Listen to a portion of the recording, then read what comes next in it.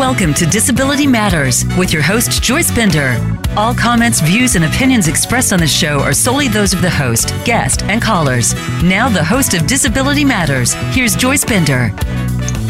Hey, everyone. Welcome to the show today, to everyone in the United States and around the world. I have to say, I am so impressed and appreciative that listeners in China are really taking off. And Australia. We have listeners in about 17 countries, and they change.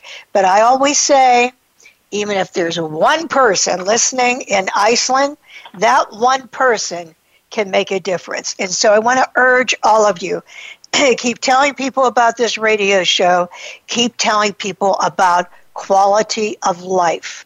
Because if you have a disability, you still are a person that should be respected and treated with dignity. So thank you so much. And now my special shout out goes to my State Department friends also around the world. You know, Japan, which I've been to Japan through the State Department to talk about the employment of people with disabilities.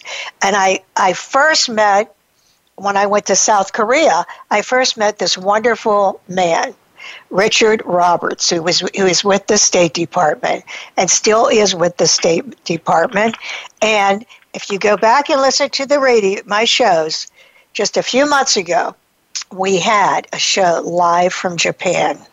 And that Richard Roberts is working with me. That we're going to have another one from Japan in June. So, Richard, I just love you. Think so highly of you. Gangyang in South Korea, you're next to be on this radio show. You're first person I worked with in Asia, and you are so awesome. Cheryl Harris in Tunisia. May I tell you, they were on the radio show like a month ago. You've got to go back. Either go to Apple or Spotify, subscribe to my radio show, Disability Matters with Joyce Bender, on voiceamerica.com. Go to voiceamerica.com. Go to my website, but you've got to hear those shows. So powerful, hearing what they have to say about living with disabilities in these countries. And special shout out to Vinyumin in Kazakhstan, and they will be on also in the future. Love all of you, and of course, I love all of my listeners in the United States. Hey, keep on subscribing to this radio show. Remember, we all have value. We all count. Disability rights are civil rights. Always remember that. Now, Yoshiko Dart. You all know that Yoshiko is the wife of the late Justin Dart Jr., a hero forever in the disability rights community. And I always mention her because I never want you to forget our own disability history. So, lead on, Yoshiko. Special shout out to you. And guess who has been my lead sponsor, I have to thank, for the past, 5 years. And that would be Highmark. How apropos with our guest today. But I always say, best company in America for people with disabilities to gain employment is Highmark, hands down. And that is why it's such an honor for me, a real honor, to have Dr. Margaret Larkins-Pettigrew, who is the Senior Vice President and Chief Clinical Diversity, Equity, and Inclusion Officer for Allegheny Health Network, a speaker, an author, and a great new leader. Dr. Larkins-Pettigrew, welcome to the show. Thank you so much, Joyce. I'm so excited to be on today and just to be with you. You have become my best friend these last few months since I've been back in Pittsburgh. Yes, you know what? It is amazing that you meet some people and you immediately have this affinity of spirits. And that is how it was when I met Dr. Margaret Larkins-Pettigrew. That is how it was. She is just a wonderful person. I felt the same way, and that's why it's so great to have you on the show. Hey, before I go on further, because I want to make sure we talk about this, I mentioned you're an author. What is the name of your book? So the book is called The Colors of My Heart, Embracing Blackness with History, Family, Fear, and Faith. And that was published in November of last year. Okay, and that would be under Dr. Margaret Larkins-Pettigrew, Pettigrew. One more time, the name of that book one more time. It's called The Colors of My Heart, Embracing My Blackness with History, Family, Fear, and Faith. It is my memoir. It is the lived experience of an African-American woman born and raised through the 50s, 60s, 70s, and on, and the challenges that African-Americans have faced and overcome, and how that we really need to think about self-affirmation and who we are and what we contribute to the country. So it is my memoir, and I hope that people pick it up and they enjoy it. Now, can they get that at Amazon? Is that where they go? Yes. Yes, okay. They can get that on Amazon online. But you know what? I have to say, wow. 50s and 60s. Oh, my goodness. I'm sure that's riveting, because what a time to grow up. Not that we still don't have issues. It's just they were very, well, guess what? I was going to say violent, but what has changed, right? We just had George Floyd. That was violent. But I'm meaning, through Dr. Martin Luther King Jr. Wow, what a time. And I want you to know that Dr. Larkins-Pettigrew is a medical doctor also, as when I talked about chief clinical diversity, you need to know that. So I thought for our friends in the U.S. and around the world, would you mind sharing with everyone your background growing up? I guess this would be a little bit from your memoir. And what made you decide to go in the medical field?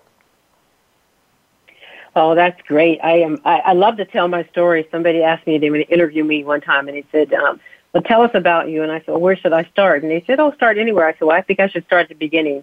And I can start briefly and just tell you a little bit about the fact that I was born right outside of Uniontown, Pennsylvania, to two wonderful parents, living in poverty. My father was a coal miner, and I have three other siblings. And I can tell you that we never thought we had nothing. We thought we had everything.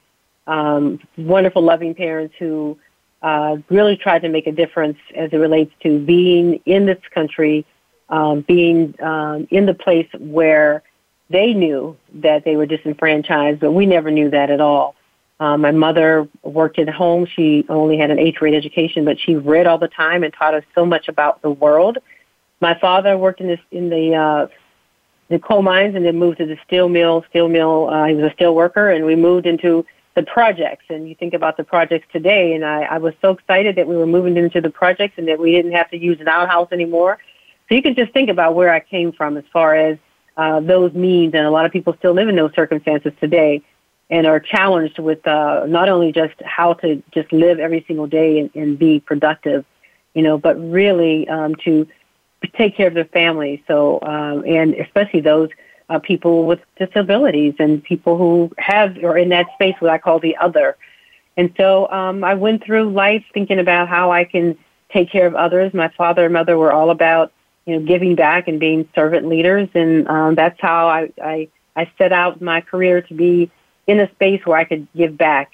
I worked as a candy striper in McKeesport Hospital, and that was it. I turned I said, okay, this is where I need to be. I need to take care of people who are ill, take care of people who want to be healthy, and that's where my medical career started as a nursing assistant, as a candy striper, they called him then, in McKeesport Hospital. Fast forward, I went to nursing school, got graduate degrees in nursing, and really realized how valuable nurses are and how they are the people who are the leaders, the real rock of all of the healthcare systems. They're there 24/7. They really deserve to be recognized much more than they are now, and both for who they are, and both financially. But also, I'm still a nurse. I still think the way nurses think, of being empathetic, sympathetic, caring, and really wanting to make a difference in any way in the lives of our patients. And then I fast forward and said, okay, I need to be more. I need to be an advocate. And through this whole experience, it was all about diversity and inclusion. I thought about not being included as a Black woman. I was living the life of being disenfranchised and having microaggressions and macroaggressions. And so I am a living example of diversity. My father passed at the age of 51 after having a massive heart attack. His second heart attack after having one, he was given baby aspirin to go home. He never had didn't have a cardiac cath. He didn't have anything. And at that time, he was a Black man, and he passed very, very young. And multiple family members, I watched the healthcare system really not take care of them well. From multiple, because they were Black, because they were people living with disabilities. It was just so many things that I've seen through this through my lifetime. But at the end of the day, I knew that diversity and inclusion was where I had to end up. I really needed to be a great physician, because that opened doors for me, allowed me to be an advocate for diversity and inclusion, as well as equity and health equity. And I decided to go back to school. That meant that because I had 3 children, and I was married to a wonderful man, his name is Pettigrew, who was the vice president at Tuskegee University, that I really had to figure a way to pay for my schooling. So I decided that I would go and enlist in the military, which I did. So I did my time in the military and had a great opportunity. I was a leader, and it taught me a lot about strategic planning, and also taught me a lot about culture, a lot about diversity, and a lot about our world and how we manage to be one of the powerhouses. It used to be the most powerful country in the world, but from that point of view, understanding that I could use those skills, those strategic skills, to really develop programs around diversity, equity, and inclusion. And so here I am today, after finishing my medical career and working over 20 years in OBGYN, and continuing to work as a physician, taking care of women who are high risk, take care of all women, but I take care of women who live with HIV. And that should tell everyone on your station a lot about really making sure that people have wraparound care, that you meet people where they are, that people have lived with not only their challenges, medical care challenges, but also the stigma of just being who they are and being infected with something like HIV. So this is a place I'm very comfortable with as far as women and taking care of women, and making sure that they have healthy babies, and making sure our program is to deal with everything from LGBT and everything from vets. So I'm so excited to be here and tell you a little bit about who I am. That's a lot about who I am. So thank you, Joyce, for letting me take up some of your time and share that little bit about who I am. Oh, my God, that is such a great story. I'm over here, I'm thinking from the outhouse to the boardroom. I mean, you really have done so much.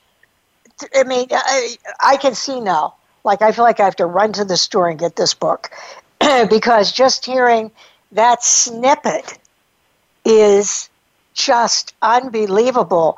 You are a person of great tenacity, determination, resilience. I mean, to accomplish all of those things, which to many people against all odds, and I'm very sorry to hear about your father, because I know that, it's hard enough to be a coal miner, because my mother's family were coal miners. But the healthcare disparity for someone who is Black was greatly evidenced by you saying they told him to take aspirins. I mean, that is just terrible, terrible. And hopefully we can continue to work on that today. So you decided to go from medicine to diversity and inclusion. Now that's quite a move. What made you do that, Dr. Larkins-Pettigrew? Well, I saw so many challenges around people who just were not treated with dignity and respect. And I had to really look and see why that was happening. And people were coming from different lived experiences, and people who were just not educated and felt like their world was the world. And so when you think about healthcare and trying to meet people where they are and taking the pledge to be non-judgmental and accepting, I felt that we needed to have a large infusion of diversity, inclusion, and equity in the hospital systems, specifically inclusion as well as equity with intentional, with the intention of making change. And so I have moved to make sure that people intentionally, make sure that they dedicate dollars and workforce and all that they have in this space, because this is at the end of the day makes a difference in everybody's lives. People grow who are in this space and open their hearts, and I think organizations grow.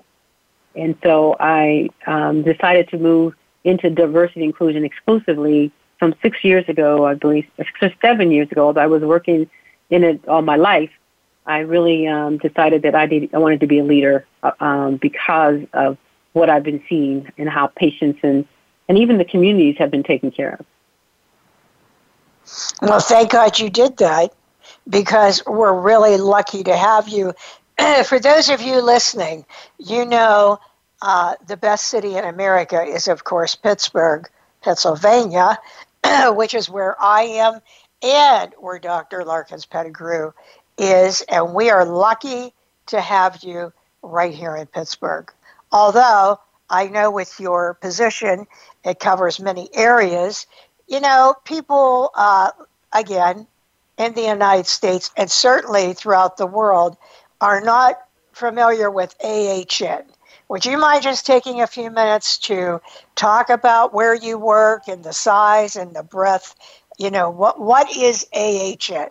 Oh my God, I want to talk about Allegheny Health Network, AHN. First of all, I just moved back home from Cleveland, Ohio, and I've been given the opportunity to be the Chief Diversity Officer at Allegheny Health Network, which is one of the entities of Highmark. Of course, Highmark has multiple, it's a large enterprise, and it is responsible and has dedicated themselves to take care of a lot of folks as far as insurance and of those who are uninsured by giving them opportunities as far as community benefits. But one great thing that they did was they own and they're affiliated with Allegheny Health Network, meaning that Allegheny Health Network is the hospital system that is located here in Pittsburgh and all the way up through Erie into New York and into Middle Pennsylvania. It is huge. It has 22,000 employees, if you can imagine that. Over almost 1,700 physicians and other associated physicians and folks that are all about wellness.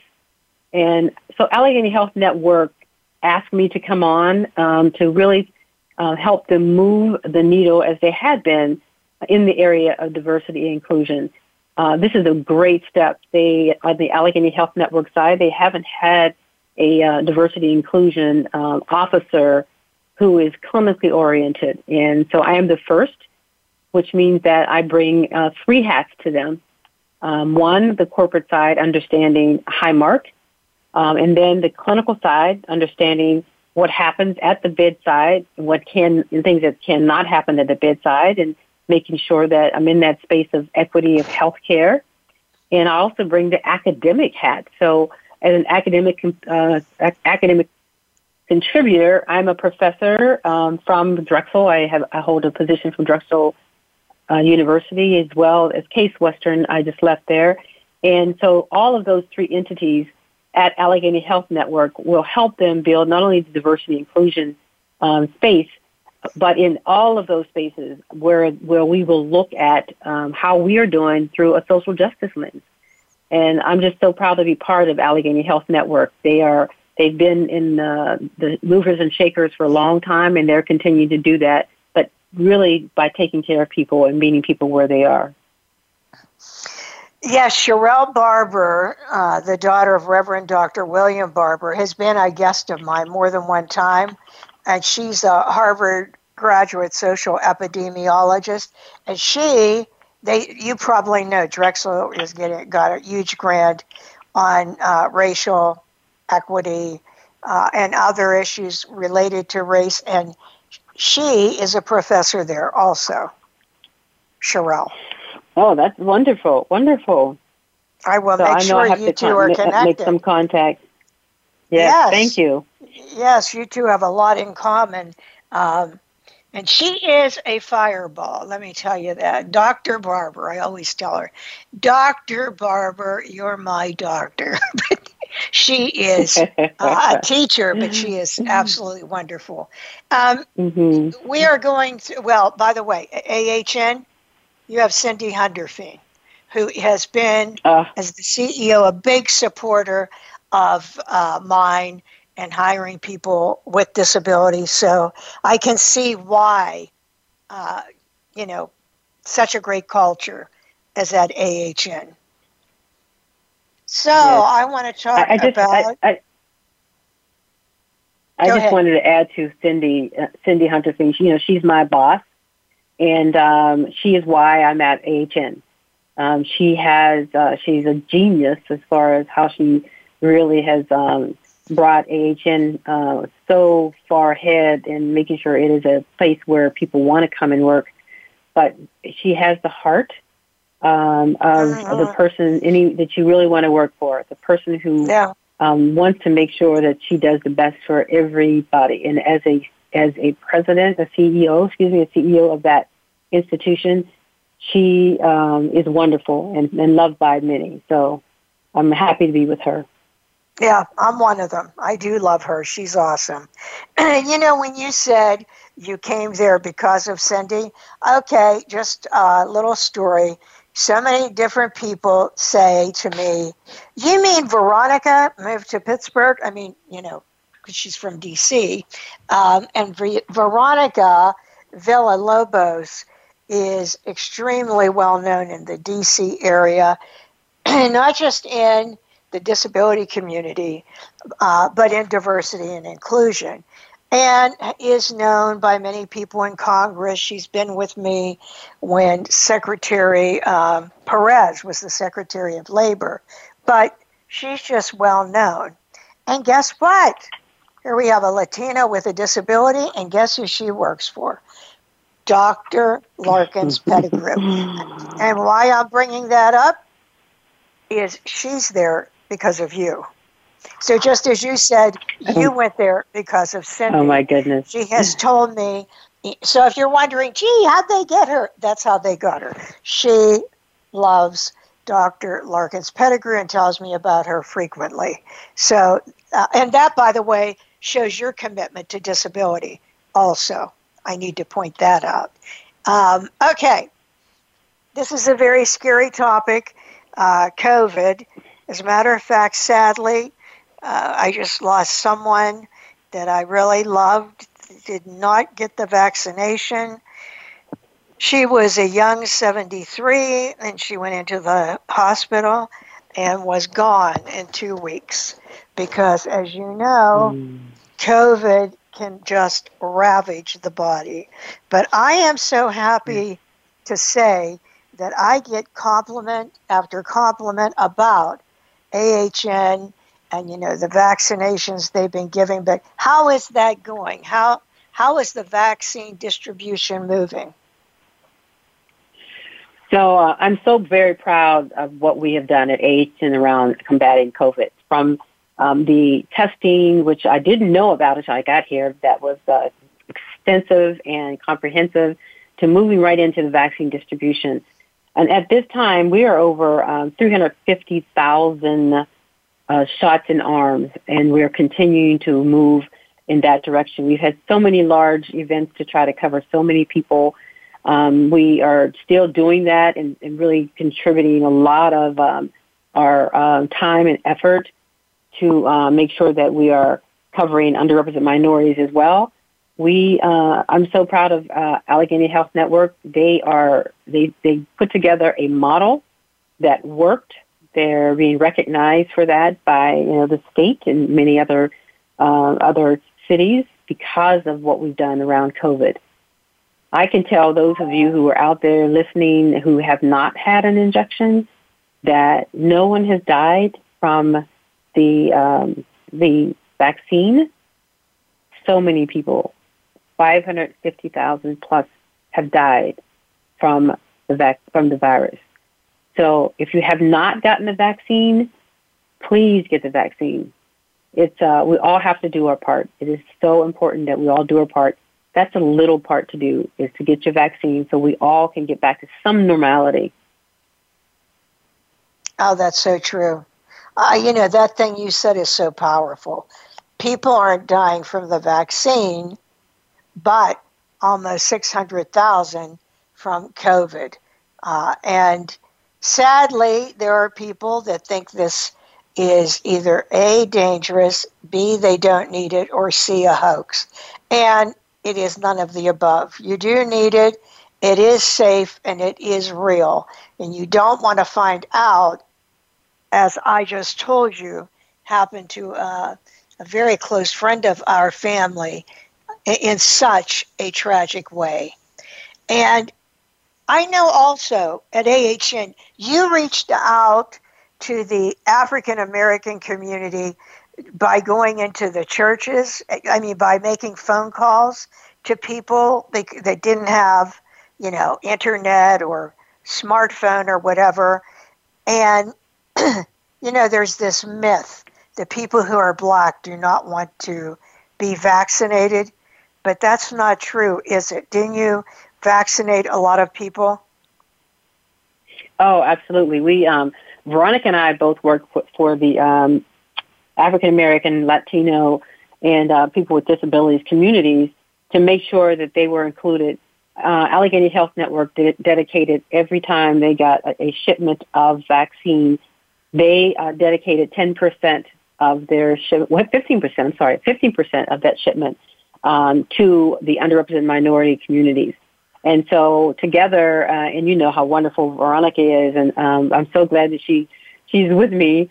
We got to work. We've made several phone calls, gotten many people appointments. We've been at the sites. We've gone to the churches and the community centers to actually be there on site to see what was going on, talking to some of the folks who got their vaccines. And I can tell you, the older folks who came in, and many of the older Black folks and Latino folks who came in, were so excited to be there. I talked to a Latino young man who was 90 years old, who had not been out of the house since March of last year, 90. And he was there on that day to get his first injection of Pfizer. And we talked about what this meant to him. And he talked about how he's lived through pandemics before. He's lived through times where, young people don't understand that, this is what you do. This is a pandemic comes, and this is what you do as a country. And he was so proud to be there. I was so proud that he was there. He had also served in the military.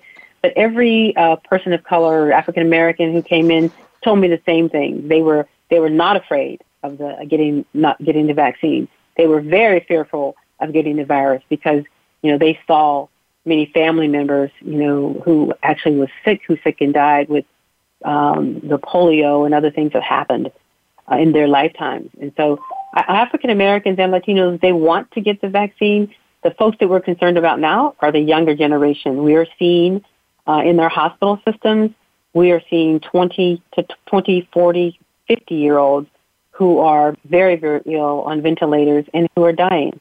And so that's the message we need to be sending. Everybody needs to get one, but now we're seeing more of our younger population being admitted and not making it out of the hospital. Oh, that's so sad. Terrible. Oh, well, thank God we have, AHN and Highmark and everything you're doing. So here we go right now. On the half hour is our weekly news break, Advocacy Matters, with our newscaster, Perry Jude Radisic, CEO of Disability Rights PA. And Perry, how are you today? Joyce, I'm fine, and I've been listening to the program and really been following along, and we'll do more on vaccines later on Advocacy Matters. Oh, good. Okay. Well, you, I know very well that Black people with disabilities, because let's remember intersectionality, people with disabilities of all colors, races, gender, whatever it is, also experienced healthcare disparity through this whole thing. And I know you know that very well. So let's hear your news report for today, Perry. Sure, Joyce, and thank you. Well, Congress is extremely busy right now. That's great news for the disability community. They are in a very active work period. The Senate is in session until May 3rd. The U.S. House of Representatives will stay in session until Memorial Day, and they're holding hearings and votes on the implementation of the American Rescue Plan, the President Biden's new infrastructure plan, COVID-19, hate crimes, voting rights, appropriations to fund federal agencies next year. So much going on for people with disabilities. So let's take a look at three issues. Hate crimes first.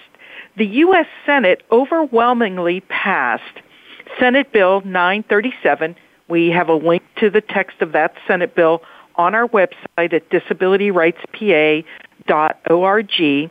Senate Bill 937 is called the COVID-19 Hate Crimes Act, and there's really multiple things in here. One, it facilitates an expedited review of COVID-19 hate crimes. It provides guidance for law enforcement agencies to establish online reporting of hate crimes or incidents that then would become equally effective in terms of communication for people with disabilities and for persons in multiple languages. So here's the government saying to state and local agencies, we want you to have online reporting of hate crimes, and it has to be accessible to people with disabilities and persons in multiple languages. It also does a lot of other things. Go to our segment today at disabilityrightspa.org and check out the hate crimes action that's going on in the Senate and over in the House Judiciary Committee. They're considering the same legislation. On voting, the Senate Committee on the Judiciary held a hearing last week on Jim Crow 2021, the latest assault on the right to vote. And among the panelists was the Honorable Stacey Abrams from Atlanta. And as we've discussed in previous Advocacy Matters segment, legislation has been introduced in most states across the country to change voting laws. And this hearing took a look at those threats to voting from state legislation. Then the final issue we want to bring to everyone's attention is accessibility to national parks and lands. Just this morning, the House Committee on Natural Resources held an oversight and investigation hearing to look at the accessibility of national parks and lands for people with disabilities. We have a link to that hearing if you go to disabilityrightspa.org. So, Joyce, so much is going on. Congress is working hard to address a lot of issues facing people of color and people with disabilities. We urge your listeners at Advocacy Matters to follow all of this and to do so by going to disabilityrightspa.org. Oh, thank you so much. And listen, I really encourage you, as Perry just said, so important to know what's going on. So important to not get caught up when it's too far gone. So make sure, disabilityrightspa.org, go to Advocacy Matters, and all of this information will be there. And Perry, thank you so much. I look forward to talking to you next week. Thank you, Joyce. Take care. There's a lot going on in Congress right now. Yes, I'm so excited to hear all of the things that she reported. Yes. And I'm so interested in this advocacy piece as it relates to, and making sure that there's equity for everybody. So I'm very excited about our new leaders and what they're trying to do, and it was a great report. So I thank her for that. Oh, thank you. Dr. Larkins-Pettigrew, I know that you're going to be doing a lot working on equity, diversity, equity, and inclusion. But even for people throughout the country, business people listening, and people in general listening, how far do you think we have come when it comes to the anti-racist culture?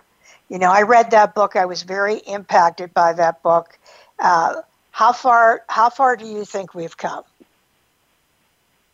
I think that we are starting to awaken somewhat, but I think we have an absolutely long way to go. And I think that it's going to make the difference it's going to make for us is that because we've had multiple tipping points in our country, multiple opportunities to say, hey, something is wrong, very wrong. And it starts with racism, because that is the undercurrent of all the other things that happen. So racism is the other. And so we can talk about the other, then incorporates everything from people with disabilities, veterans who come home who are disabled. It covers the LGBT population.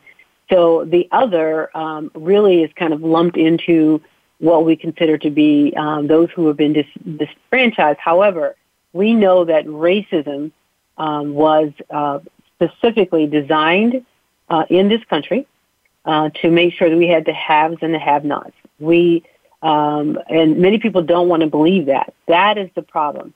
We don't want to understand how we got here. And until we understand how we got here, then we're never going to be able to move beyond this. And understanding how we got here means that we all have to investigate in what has happened in the past. We have to intentionally read, intentionally understand that this didn't happen by a happenstance. This happened, it was planned this way. And understanding that here we are, a racist country. We have racist behaviors, and we do have racist folks who live and work amongst us all the time, and people who have racist behaviors who are not racist, but we all have those blind spots as we were raised in this country. And so the racist culture runs through our country like the fabric of who it is. And until we embrace that, until we understand that, we will never be able to move into a position where then we can understand diversity. We take these things apart. We talk about diversity, inclusion, equity, social justice. All of those things come back to the issue of race in this country. So when we talk about race and we move and we understand and acknowledge and embrace how we got here by understanding our history, that's the first big step. Then we can then talk about what does it mean to be diverse. And so diverse also means that not do we have everyone at the table, but white folks must be at the table. And this is the fear that I see that, when we talk about moving forward and giving everyone equity, then people who have had privilege think that they will lose their wealth. They think they're going to lose something. And why can't it be that we all gain in this situation? And we cannot move into that situation unless we understand how we got here. We embrace everyone as part of this diverse and very innovative and exciting and very productive country, and that we are all included. And that means that we look at how we have not been fair and there has not been equity in not only just health care, but equity in business. And you can, look at our social determinants of health and how folks got to be in places where we have social determinants of health.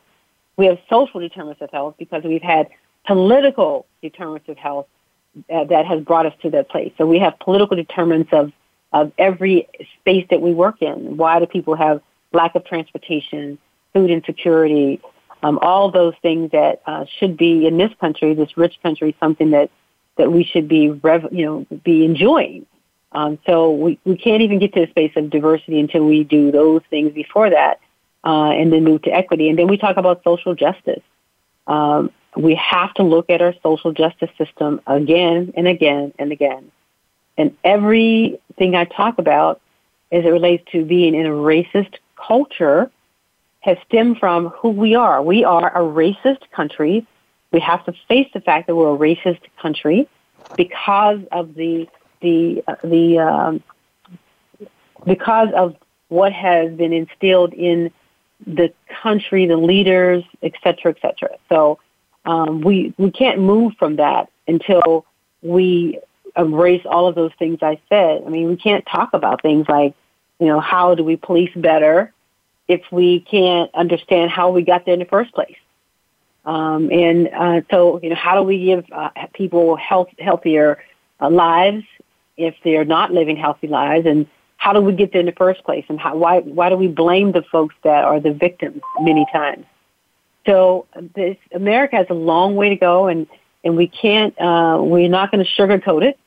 I'm in that space where I will never sugarcoat it, but I really want to see us strategically face the fact that we are here, how we got here, and until we do that, we cannot move on in a very strategic way to bring equity and social justice for everyone. Long answer to your question. No, I think that's so true because I too am worried. I'm worried, okay, right now in our group with Sherelle and other people interested in civil rights of people with disabilities and people who are Black and people of color is right now there's this huge movement across America, to hire people and bring in people who are Black and people of color. Huge movement. Well, the question is, once people get hired, then what happens? And where do they get hired? What is the strategic plan? What's going to happen? Are they all going to be, at certain levels where you check a box? Or, why can't people in positions such as yours also move up?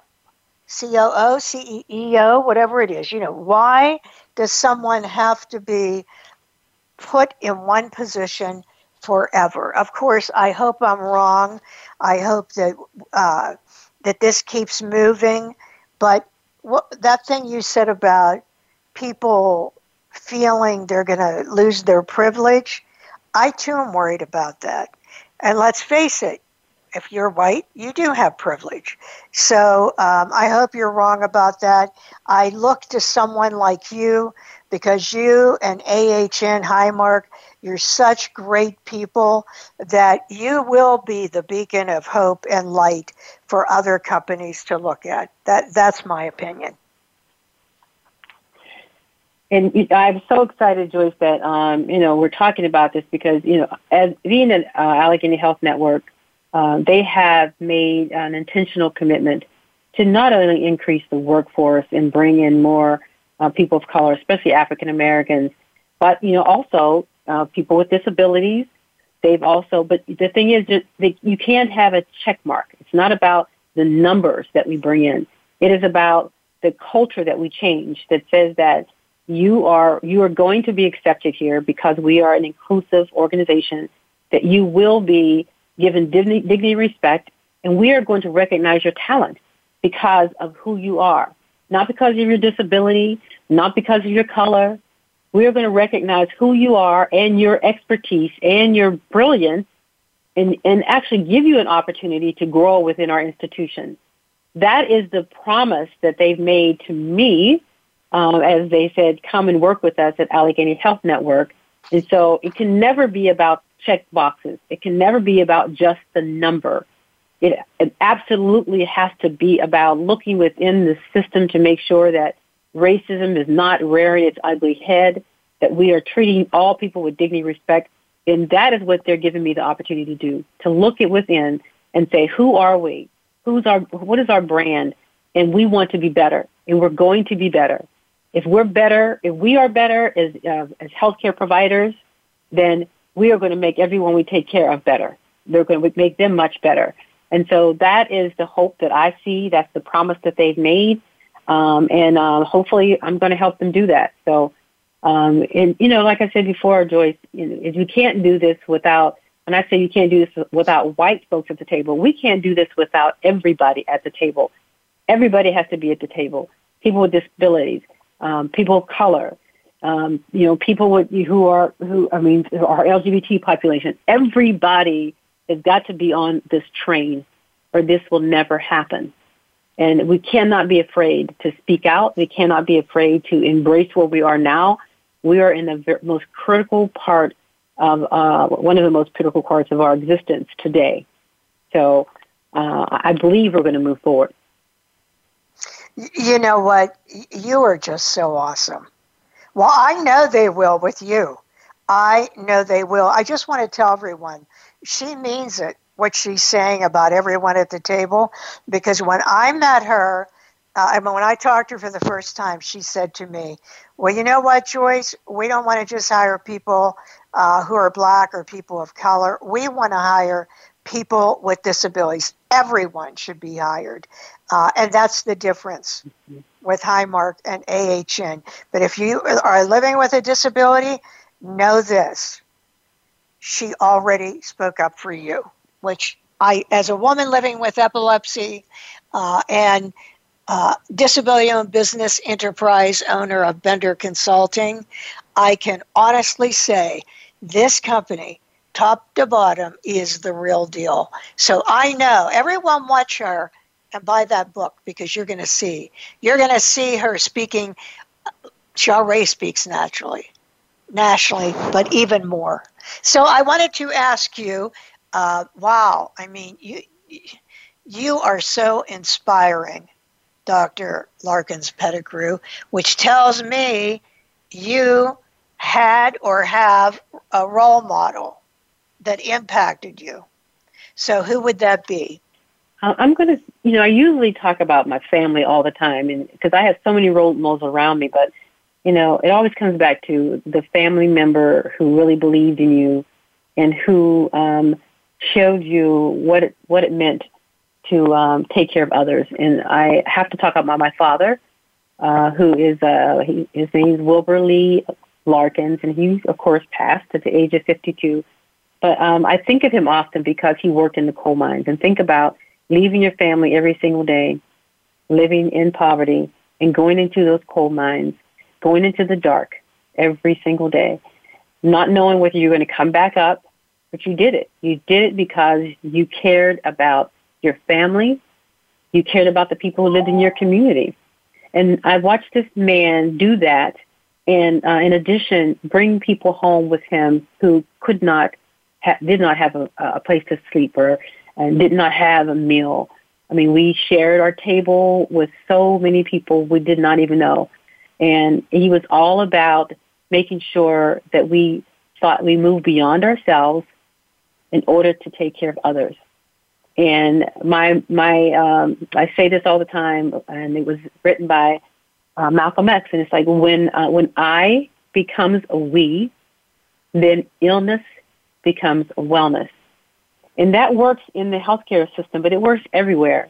Because when we get rid of the I, and we really start concentrating on the we, then my father's dream of making sure that his great-grandchildren will have the opportunity to live in a place where their color, where disabilities, where they come from, will be welcomed as their learned experience and their self-affirmation that they are great no matter who they are. And that's what he taught me. He's my role model of the day, and I'd like to honor him by giving him this moment with you, Joyce. Thank you. Oh, that is so special. That's so wonderful.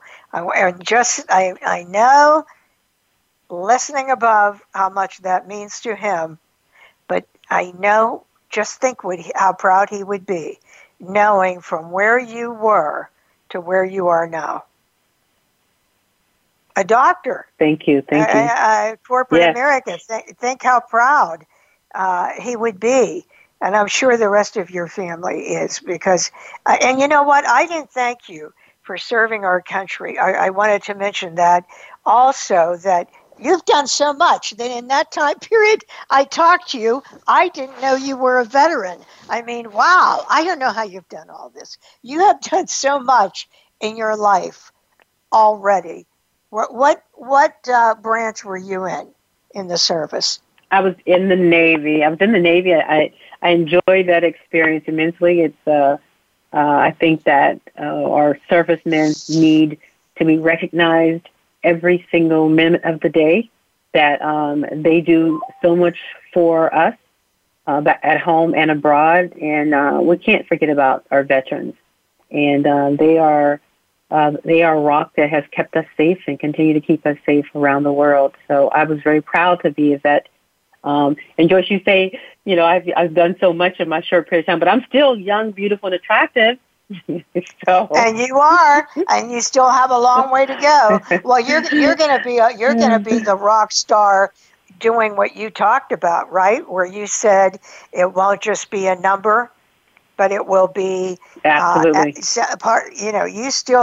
You really, when you think about it, Dr. Larkins-Pettigrew, you are in the moment in history right now. You are in the moment, but it's going to be people like you that has to be a role model for everyone else. So you still have a long way to go. But you can do a lot of things right now as you move forward in your life to really impact, I believe, of course, people with disabilities, people of color, African Americans, LGBTQ, but in addition, overall, corporate America, because of this example that you're going to give, and I am going to make sure this show is replayed. I want to tell everyone, remember, go to Apple or Spotify. You can hear this show. If you're listening right now and you're thinking, oh, I wish I could share this with someone, you can. Go to Apple or Spotify or voiceamerica.com or benderconsult.com, and you can get this podcast. And I hope if you do, you will share it, because that's what we're going to do, because we are all in this together, as you said with the Malcolm X quote that you gave, which I think is so powerful.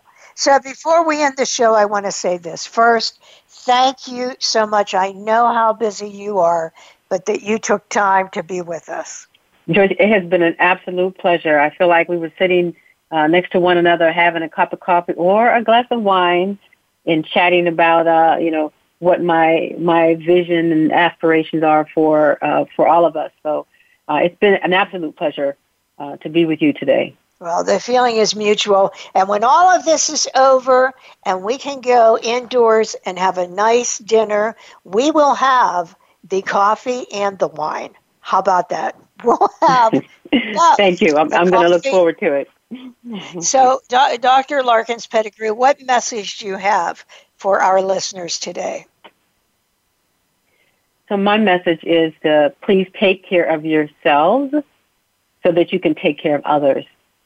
Everything you think about as far as your life should be about being your best, so you can make others and help others be their best.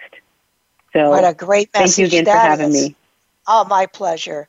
So we end every show with a quote, and today it is, "Oh, there's a power when those who've known rejection come together," said Reverend Dr. William Barber. This is Joyce Bender, America's Voice, where disability matters, at voiceamerica.com. Talk to you next week with Tony Murphy. See you then.